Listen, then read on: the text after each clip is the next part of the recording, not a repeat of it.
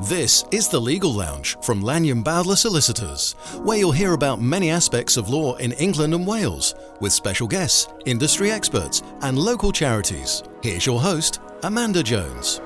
Hello and welcome to Season 3 of The Legal Lounge. If you haven't heard the shows in the first and second seasons, there's plenty of content worth a listen, with conversations and advice about divorce, injury claims and business partnerships. There are also some excellent episodes where you'll hear from local charities and learn about the amazing work they do. You can listen to these shows on your podcast app or by visiting lblaw.co.uk/podcast. In this episode, Edward Rees and Alex Spanner chat with Sophie Burgoyne about a day in her life as a trainee solicitor, the importance of attendance notes, to-do lists, how to manage the tasks she has to do, and how it's okay to be taken out of your comfort zone. Hello, I'm Edward, and I'm joined today by, I'm always joined by my favourite people, but another two of my favourite people, and very quickly I'll explain why they are two of my favourite people. So first of all, I'm joined by Sophie Burgoyne, who's a trainee solicitor with Lanyon Bowdler, and I worked with her for 6 months back in September to March last year, and I would describe Sophie as one of the noisiest people that I've ever worked with, but that's in a good way. And if we had an award competition, the award that I would present to her would be one of the best people on the phone that I've ever worked with. There we go. Oh, thanks, Edward. And then also Alex Spanner, a solicitor in our personal injury department, who I worked with for 6 months as a trainee as well in private client. And so Alex, I would, in the awards ceremony, if there was an award for a response most like a response in Yes Minister, in a good way, Alex would win it for a time when I think we were doing something and we were under a lot of pressure. There was a lot we had to get done, and I asked you to do something. I felt a bit bad about asking you to do something, to do this, and your response was, "Don't worry." The way I see it, a main part of my role here is to help you keep the plates spinning, which I thought was an excellent way to describe the life of or main part of the life of a trainee. I still try and continue to do that now, Edward, and yes, it's a pleasure to be here, so thank you. Okay, so we're going to be talking today about a day in the life of a trainee, and because Sophie's still in the thick of that, she's been, you've been, what, a year now? I'll have been here a year, trainee a year at the beginning of September. So Sophie is our subject for a day in the life of an LB trainee. Just before we start talking about all the fun, my exciting life, fun times as a trainee at Lanyon Bowdler, I suppose we should just talk about what we mean by a trainee. So formally, you as a trainee, you're a trainee solicitor, which is a 2-year contract with the firm, and it's the traditional route to be a solicitor in a law firm. I mean, preceded by, used to be called article clerks, didn't you? You had your articles, but that was replaced by training contracts. But there are other routes available, and also the traditional route into the training contract, which is the legal practice course, law degree followed by legal practice course. That's all in a process of change at the moment, isn't it, Alex? And I know you've done a bit of boning up on this, haven't you? SQE and the like. Yes, absolutely. Sort of what Edward has described as the traditional process of, going to university, doing the LPC, and then doing the training contract. Over the last few years, the SRA have tried to sort of expand that a bit. The idea is it's going to try and make the process a bit more open and make sure that more people have the opportunity to follow a career in law. They've introduced what's called the Solicitor's Qualifying Examination, which is an alternative route you can take. There's also other routes such as SILEX or the Solicitor's Apprenticeship, options like that. I think the main thing for the purposes of today's podcast is that whilst we're talking to Sophie about her experience as a trainee, it's very much in terms of the work experience that she has, what it's like for her working in a law firm day to day, learning on the job, but also, enhancing herself and her skills and what's going to be needed for her to be, hopefully one day, a very successful solicitor. So if we use the term trainee today, it's a catch-all term for the various types of work experience that we're going to be looking at. I see it as a broad church where we're taking people who haven't got much experience in the law yet, working with them and bringing them up. Yeah. There's all kinds of routes, and there's all kinds of ways that you can develop your career in Lanyon Bowdler or in law generally. And if you want to know more about the SQE, or if you want to know more about the route into applying for a trainee role at Lanyon Bowdler, of course, there's another podcast that you, Alex, did with Brian and with Jordan a few months ago. Anybody who's interested in that is very much well worth a listen. So, a day in the life of Sophie. So if we start by talking about, what your normal day as a trainee would involve. When I arrive in the morning, the first thing that I always do is check my emails, because you always have quite a lot of emails, whatever department you work in.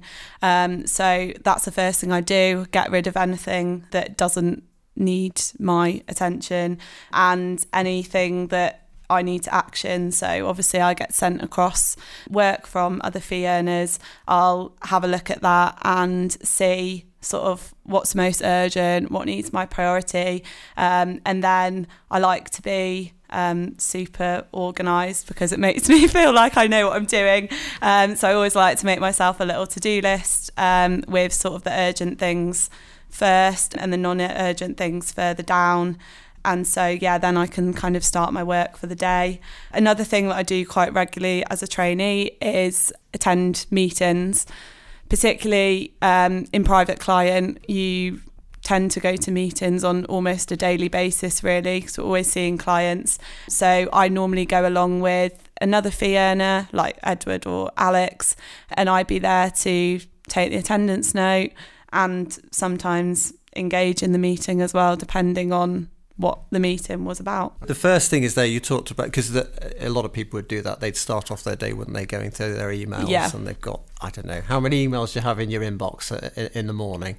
Well, in PI, not too many. Okay. But in private client, you could have one day off and have 50 emails. Okay. So yeah. Okay. And that's always a daunting thing to come back to. Yeah, it is. Yeah. So and then you mentioned a to-do list. So you like to be organised. You like to plan your day. I do. Okay. And this is good advice in any walk of life, isn't it? Really, because otherwise it's all going to fall apart, isn't it? Yeah. So your list, your to-do list, is that like a post-its around your screen, or do you have how do you do that? Within our internal system, we obviously have a task system where you can have tasks that are assigned to you on individual matters.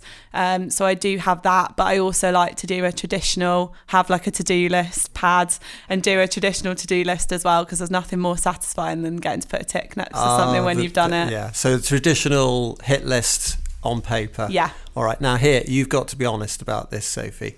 Do you ever do your little list with the boxes for ticking off when you've done the task? Do you ever just tick one or two off at the start, just to make you feel better? What if I've not done them? Yeah. Well, you did them the day before, but you put them on the top of the list and tick them off to make you feel better about the list that you've still got. Or put something on that's like really easy so that I can tick it off straight away. Yeah.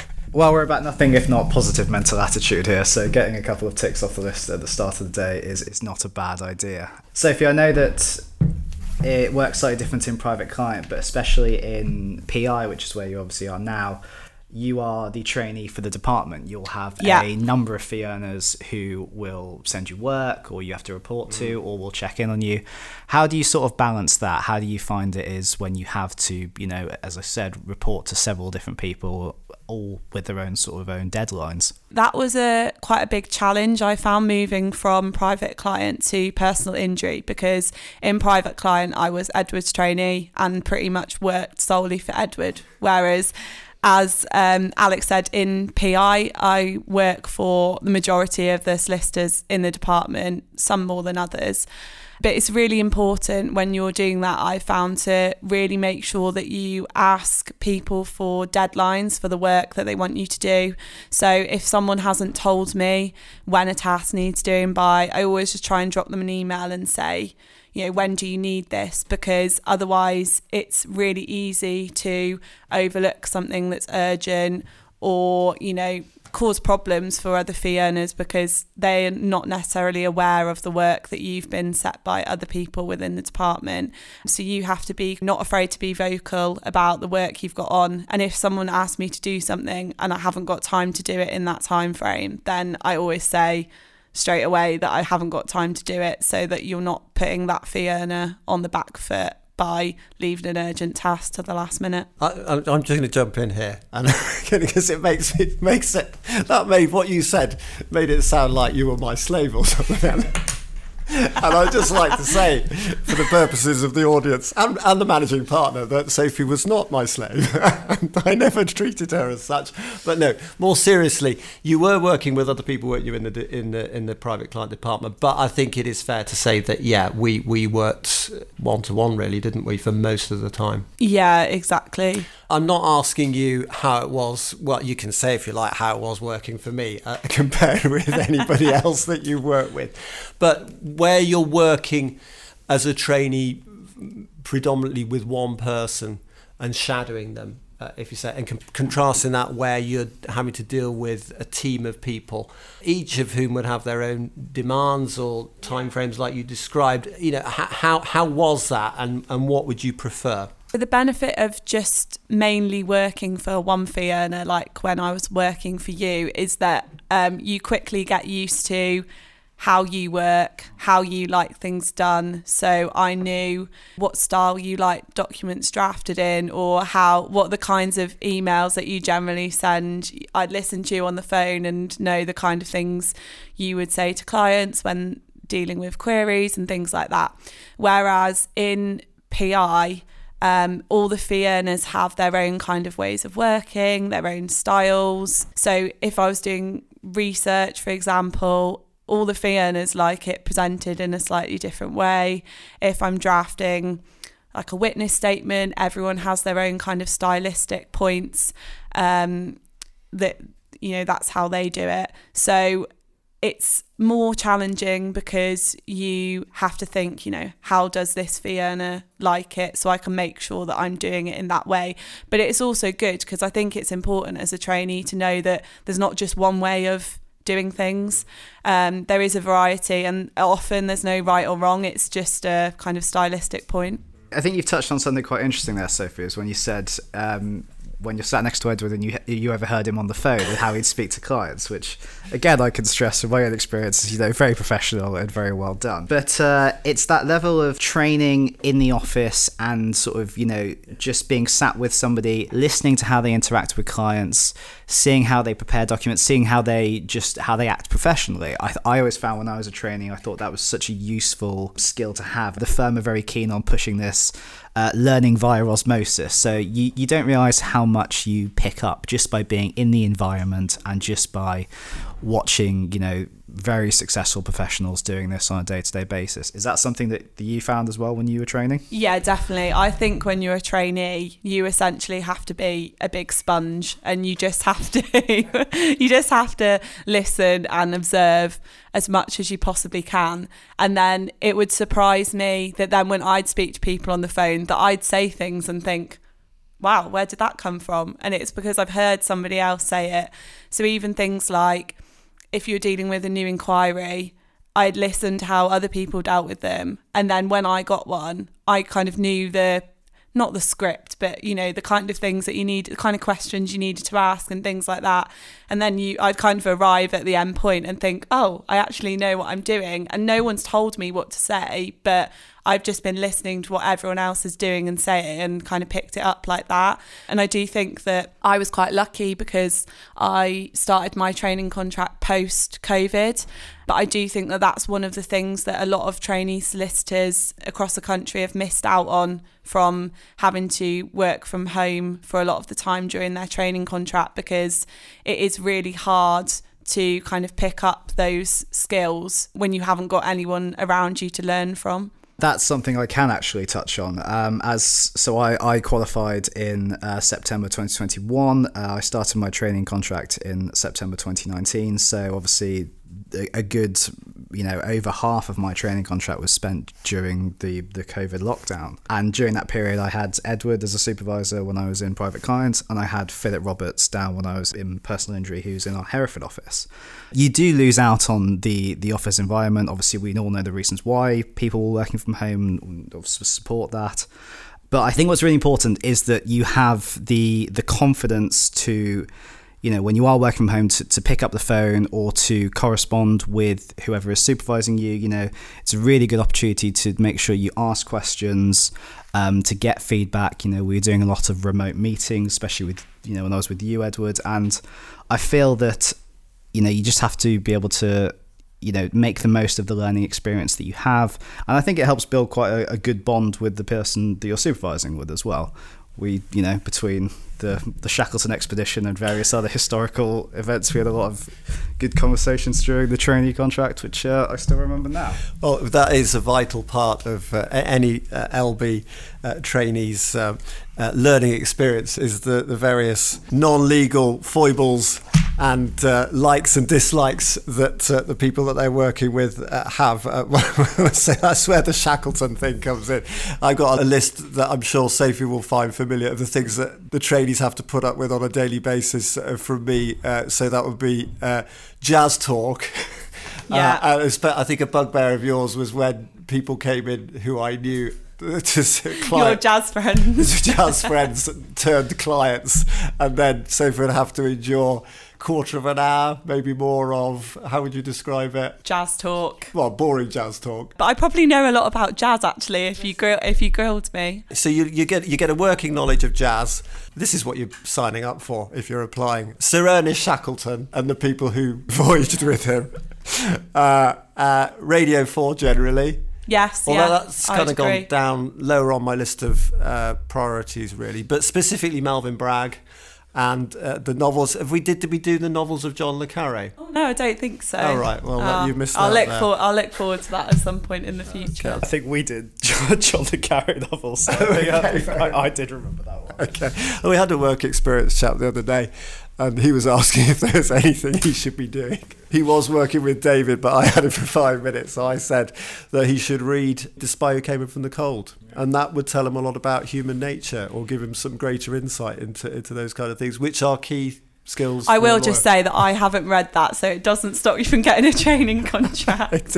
No, it doesn't. That point you made, Alex, about the meetings, it isn't so easy when you're out of the office and you're doing it remotely. And the first 6 months of the lockdown, which was before you came in for your 6 months, I felt I wasn't really doing very well with the training I had at that time. Probably I was beating myself up a bit about it. By the time you came in, I think it was partly that I kind of worked out how to do it, the remote meetings, and that you make sure that you make time to have the follow-up, and you do it over the phone, you do it on the Zoom at the end of the meeting. But also, I became less critical of myself, because I think this idea of both you and the trainee want to be proactive. So, you pick up the phone, both of you. Yeah. It's incumbent on both of you if you're not there in the office. But if you're there in the office, it is easier. And that osmosis thing, as you describe, you pick so much up, don't you? I remember I picked up loads of stuff when I did my training contract. It wasn't with Lanyon Bowdler, but I was sat next to the criminal team. We sat in the attic part of the office, and even though we were away from the main hubbub of what was going on, because it was a criminal team, a lot of clients coming in, experienced professionals. You can imagine, the criminal team are always they're always a bit different, aren't they? In a good way. So you got the lowdown on everything, and you just pick up a lot up from that. So the sponge analogy, a very good one. But of course, what you don't want to be with a sponge is just sucking everything up. You want to be wringing it all out, and that's what you were describing. Exactly. Yeah. Meetings and everything. How much of your day is taken up with meetings? We've talked about the starting the day off, but you're not doing emails all day. How much of your time would be spent on meetings, say in the PI department, and how does that contrast number of meetings or the time that you spend on them, say with the private client? I would say in PI, it's not a great deal of time taken up with meetings. Because the PI cases tend to go on longer than the matters do in private client, we see less new clients than we did in private client. So in PI, I'd say on average, I might attend a meeting maybe once every 2 or 3 weeks. Not necessarily a new client, but we tend to do a lot more kind of over email or over the phone. Whereas in private client, you could easily attend a meeting once or twice a day, every day, particularly at sort of peak times like after Christmas and things like that. So they take up quite a large part of the day then, which I think is because a lot of the matters in private client turn around relatively quickly, sort of within a few weeks in some cases. So you see a lot more new clients than I imagine you do in most other departments. One of the things that you touched on earlier was that part of your day would be taken up with research, which of course would be a surprise to lots of people because they'd assume, why do you need to do any research? Because all solicitors know everything. You and we know absolutely everything, don't we? But I think really everybody knows that we don't know everything, that there are great limits to our knowledge. How much of your time does that take up? Again, are there any contrasts between private client and PI? And just broadly, how do you do that?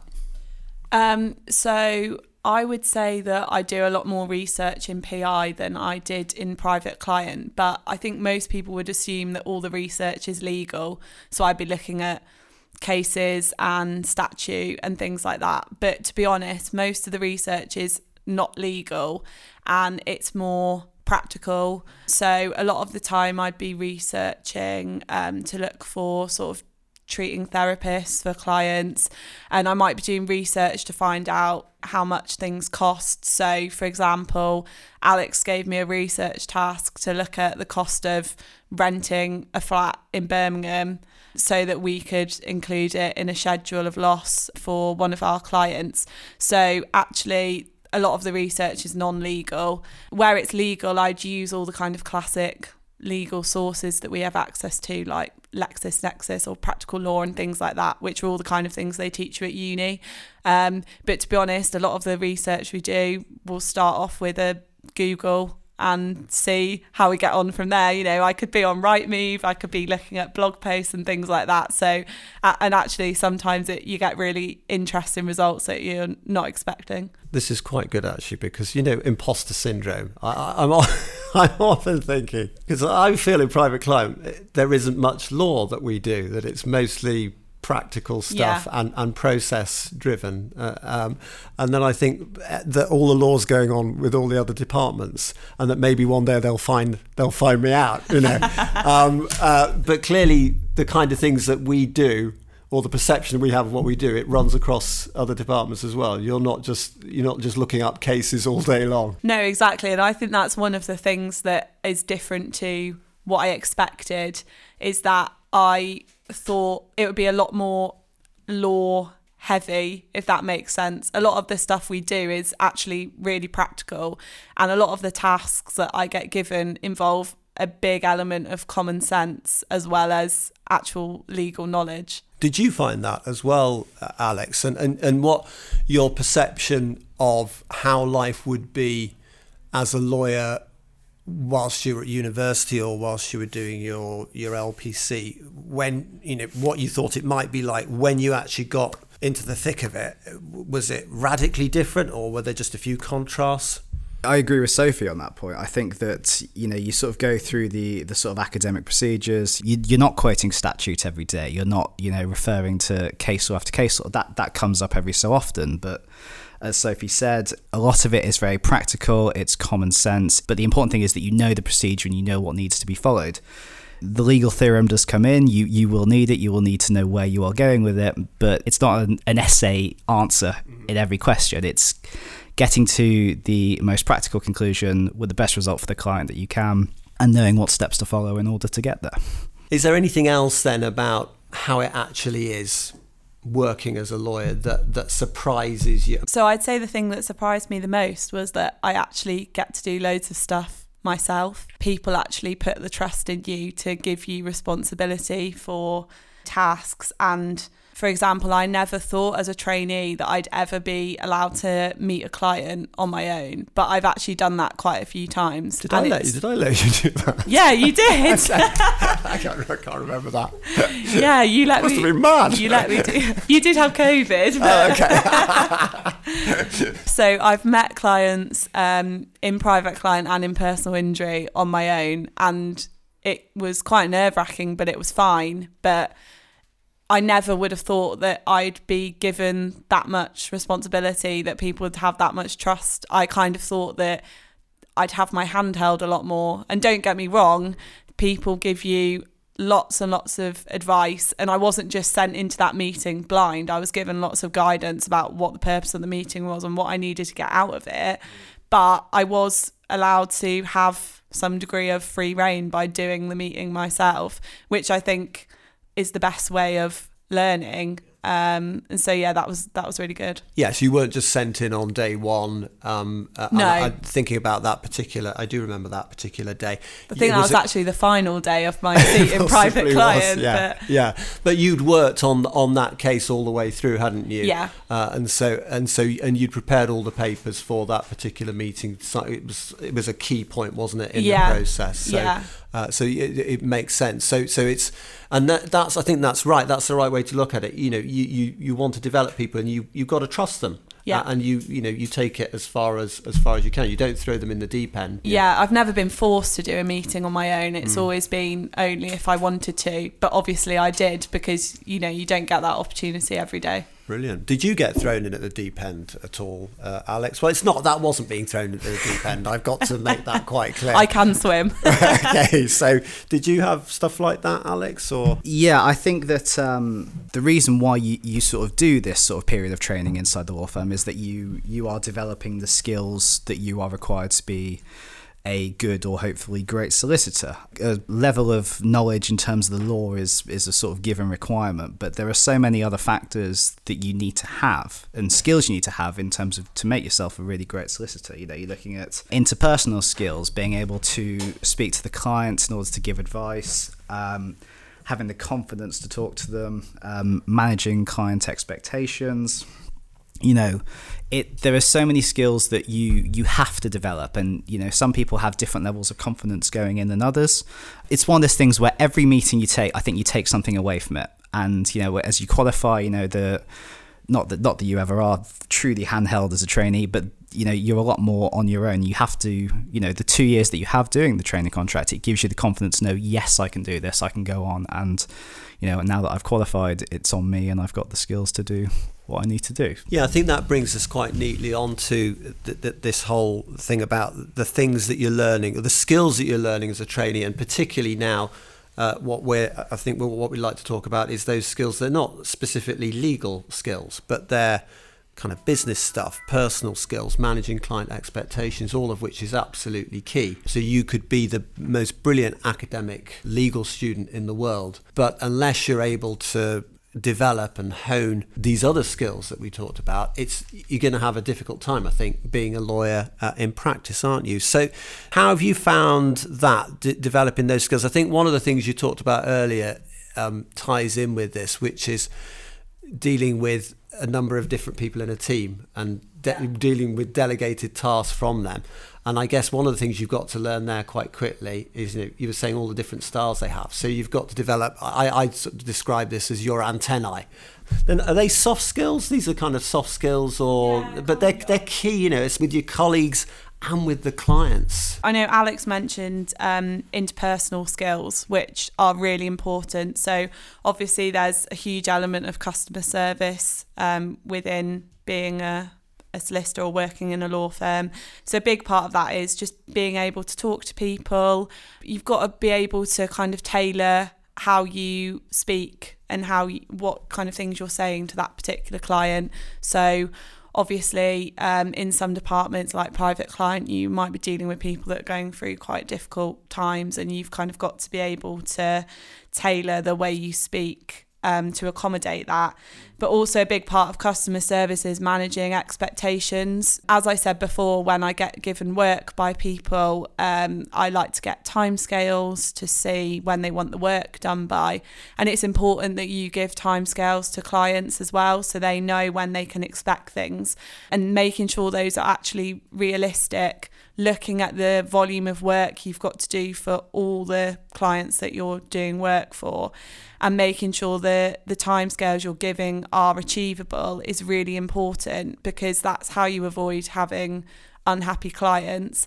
And even if the timescales are generous, if you get the work done early, then that's only going to be a positive outcome for both you and the client. And I think that's really important.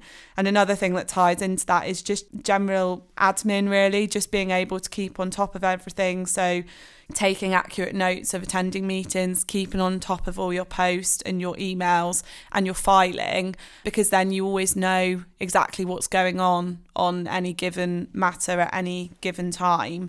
Hopefully then you can work as efficiently as possible. A lot of time of trainees is taken up with doing attendance notes, isn't it? Every meeting, every telephone call, there's an attendance note done, isn't there? Yeah. And if the trainee's involved in that, they're the one who generally gets the job. I can't remember how I found that, but do trainees find that that's actually quite useful because it helps to distill everything, it helps to reinforce things, they're actually learning through that, or do they just find it, not another attendance note?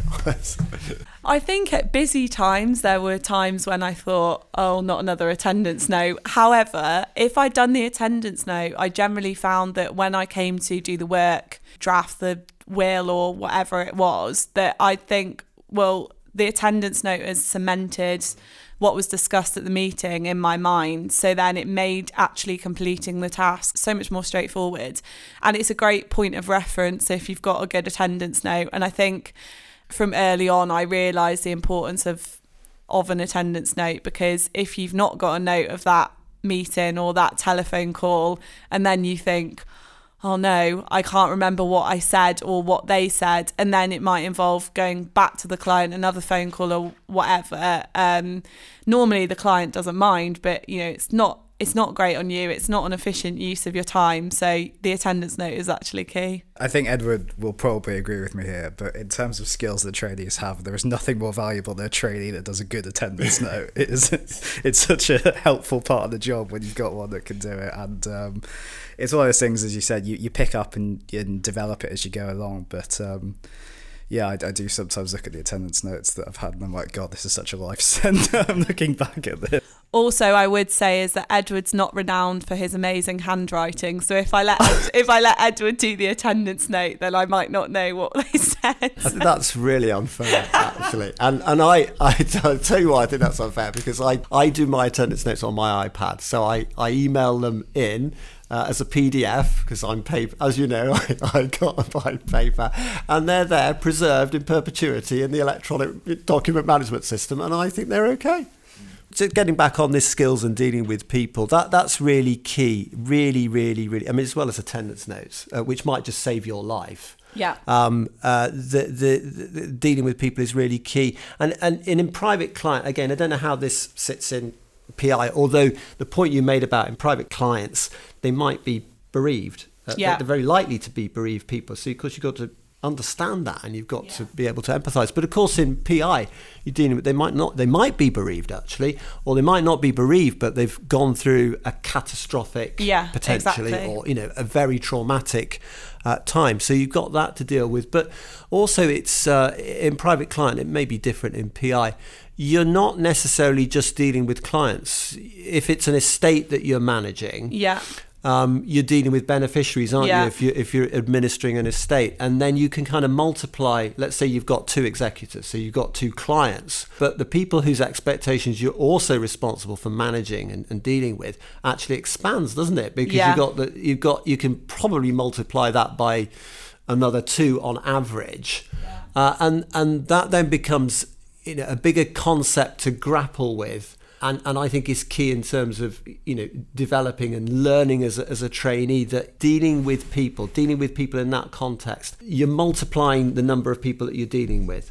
And actually, everybody is different. Everybody has different brains. They all work in different ways. And you can't just assume, even if you're the best lawyer in the world, and even if you've got all of those skills, all those things that we talked about off pat, your file management, your management, these timeframes are going to be this. We've told you the fees are going to be this. Within the year, your working year, you're going to be dealing with a large number of people. It's not just clients. You can multiply that.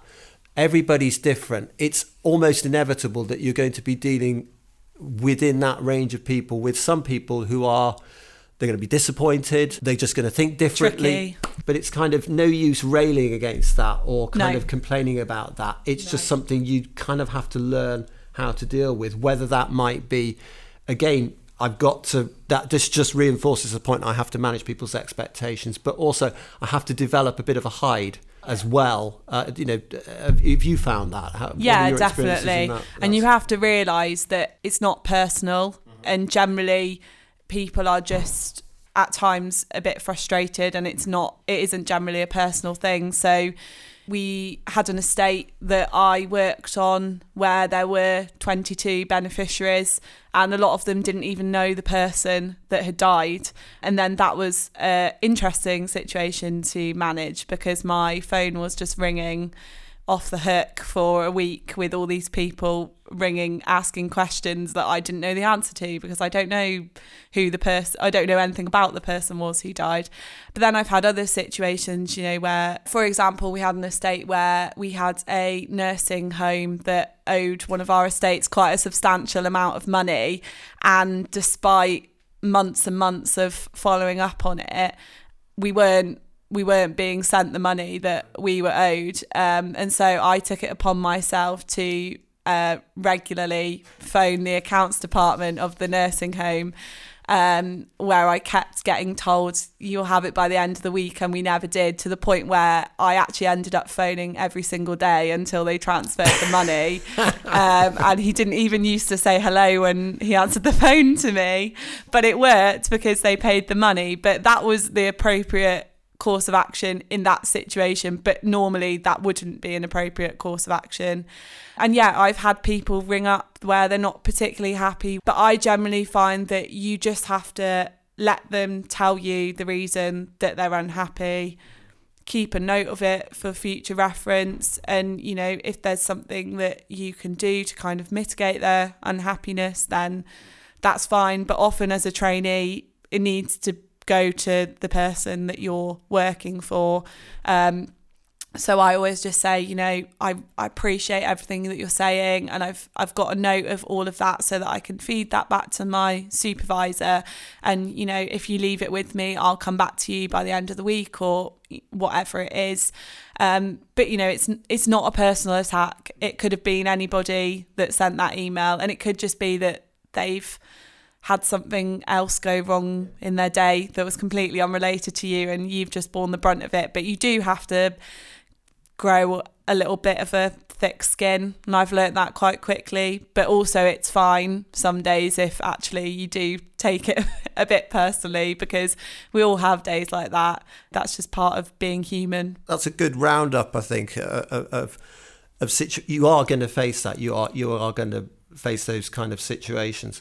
And what you don't want it to be is something that's as a result of something that you or we, the firm, have done. Yeah. These things, they're generally going to be things that are outside of our control. Yeah, exactly. It's taking longer for the bank to do this. It's taking longer for somebody to provide some crucial piece of evidence or something in the context of PI. But you've got to try and manage it. And again, you don't want to be thrown in the deep end. But again, Alex, you might have some thoughts on this. I feel that part of developing your skill set, developing as a lawyer, part of that is being taken out of your comfort zone. Not just in terms of new legal stuff that I'm learning about these new laws or these procedures, but also pushing myself out of my comfort zone in dealing with these clients or dealing with these third parties and managing their expectations. And if I allow myself to be not thrown in at the deep end, but edged out of my comfort zone into these more difficult situations, that is how I will develop and how I will grow as a character. I think you just have to expect the unexpected, really, because unfortunately you can't really avoid being pushed out of your comfort zone. No. Because if your phone rings or you get an email, you can't control who's gonna be on the other end of that phone or what's gonna be on that email. Like yesterday, I was sat at my desk and got a phone call, and it was a private client inquiry because someone had read my blog on our website. And I haven't worked in private client for nearly 6 months. So to say it caught me off guard was a bit of an understatement, but you sort of have to be prepared to deal with those kind of situations at any given time, really. And you'll surprise yourself at the fact that you can actually deal with them, and it's normally completely fine. So Sir Ernest Shackleton again, isn't it? You know, he wasn't expecting that he was going to get trapped in the ice. But, you want to be that person who he'd take in the boat to Elephant Island. Exactly. Yeah. So is it like that for you, Alex? No, Edward, I don't really have anything to add on the back of that fantastic metaphor. But I think what is worth sort of covering, I think, is that the sort of skills that make a good trainee. And I think these are sort of very general skills, but I think they're things that are very important. And I think going into every day with a positive mindset, a willingness to learn, the confidence to back yourself. You know, if you've got to the stage where you are working for a law firm, you've done a law degree, you are clearly highly skilled, and part of the training contract is giving you the opportunity to show that off to the persons who may well be your future employers going forward. And I always sort of took the training contract experience as sort of, a 2-year job interview, and I was very grateful the firm retained me after I finished, and that was because I had the opportunity to showcase the skills that I'd sort of was learning. And I think your point about, being pulled out of your comfort zone, I think is, again, nobody throws you off in the deep end straight away. It's just about, every day take yourself one step further and progress on as a professional. So much of it is just about enthusiasm and willingness to learn, and not being afraid to ask questions, put your ideas forward, show your capabilities, because even though you are a junior in the firm, people always want fresh ideas, fresh perspectives, new suggestions of ways of doing things. And, I feel that I'm really valued and listened to here. And so, I think I completely agree with what Alex said. That's lovely. We didn't make you say that either. It wasn't. You can pay me later. Oh, thank you. Okay. So here's the thing. Just as we wrap things up, just thinking in terms of the future of training, or the future of being a lawyer, and how it will look going forward. Of course, there's all the stuff about SQE, which we touched on and which Brian and you guys talked about in that earlier podcast. But the thing that's caught my eye over the last few days has been an article that we've seen about units of attention. So a leading academic suggesting that lawyers could one day use neurotechnology to charge clients via, I'm quoting here, billable units of attention. So the way lawyers, we work out our charging structures is really thinking in terms of an hourly rate and how long it's going to take to do any task or any job. So what this is saying that you could better get to that or do that by neurotechnology, a computer brain interface that allows you to record that time but make it more efficient, because I suppose the fear is that you've got these lawyers putting the units down or recording their time, but of the hour that they're spending on a job, of that, how much of that are they really productive? Is their brain straying off into diverse areas within the hour? And this technology that they're talking about would help either monitor that, or I think they're perhaps suggesting that you could do it the other way, that you'd fine-tune your brain to be much more attentive and concentrate and focus so that you can really be super productive. So here's some questions for you, Sophie and Alex. One, how do you feel about that? So if we said to you, here's a chip, would you mind having it implanted in your brain to monitor your time recording? Would you feel better about that if instead of monitoring your time recording, it was going to make you, 50% to 100% more efficient? So you'd be like Hermione in the Harry Potter film, where she's able to do two things, twice the amount of tasks in the day that everybody else can. Would you think that was a good trade-off? Or do you just think this sounds like a horrible dystopian aberration? Yeah, I think the latter. I think it sounds horrible, and I would be slightly concerned about what is going to time record. Can I just say, you don't have to have a chip. You could have a headpiece, so you don't have to be surgically enhanced. You can have a headpiece that's monitoring it without the surgical enhancement. Does that make it any better? Surgically enhanced lawyers sound like the most terrifying thing to any member of the public. Robo-lawyer. Absolutely. I think it sounds horrible. And also, how's it going to time record all the time where my brain's singing random songs and thinking about what I'm having for tea and things like that? I'm not saying that I'm distracted. I am still doing my work. It's the singing the songs, your brain singing the songs while you're doing the tasks. That's making you more productive, you're saying. I mean, you are aware that I am quite a lively trainee, but noisy, yes. Yeah, but I wouldn't say that it stops me from being productive. I sort of agree with Sophie. I think we're quite a regulated profession as it is, and whilst technology is always changing, and you're always open to making yourself the most effective and efficient lawyer you can be. I think neurochip interfaces is possibly one step further than I'm willing to go, but ask me again in 20 years and we'll see where we are. I'd be uncomfortable with the Big Brother aspect of somebody peering into my soul, and of the hour that I'm working, how much of it is actually the uber efficient part of the hour. Obviously, the whole hour is... Where would all your jazz facts go, Edward? Well, exactly. There'd be no time for jazz, would there? No time for jazz. No time for jazz. That would be a tragedy.